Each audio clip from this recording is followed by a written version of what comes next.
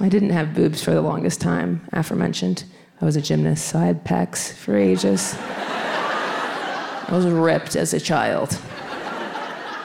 And when you don't have boobs as a kid, you really want them because we're taught that they're our worth.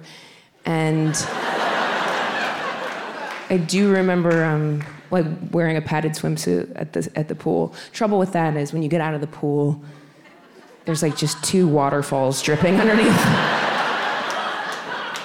The good thing was I was strong enough that I was able to like pull myself out of the pool and at the same time squeegee my tits out.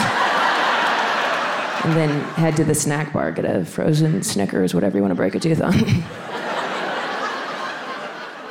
But by the time junior high came, I couldn't just show up empty-chested. How was I gonna get a dude back to my mom's unfurnished basement? So I had to act fast. I went up to my mom's room. I stole her water bra, which Victoria's Secret stole from a hose in water balloons. And then just charged us $50, and we were like, honestly, we'll do anything. So I strapped on the water bra, I marched to junior high, and it worked. I snagged a teen. I was also a teen at the time, just to be clear. I got him back to my mom's unfurnished basement, popped in the Billy Elliot VHS, which was my fuck tape.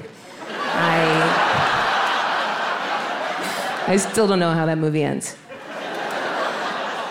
And the water bra made me inadvertently celibate because I wanted to be touched, but I couldn't let him touch or put any sort of like weight upon it because it made like a strange like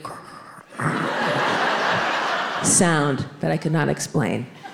And I also couldn't do like a sneaky release underneath my shirt and chuck it far away because it was like the weight of an X-ray vest.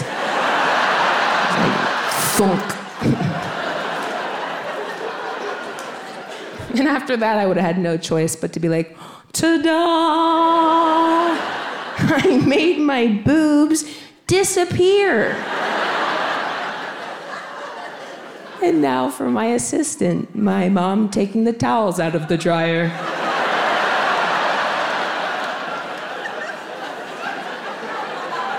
And magic is not hot. You know, it never will be.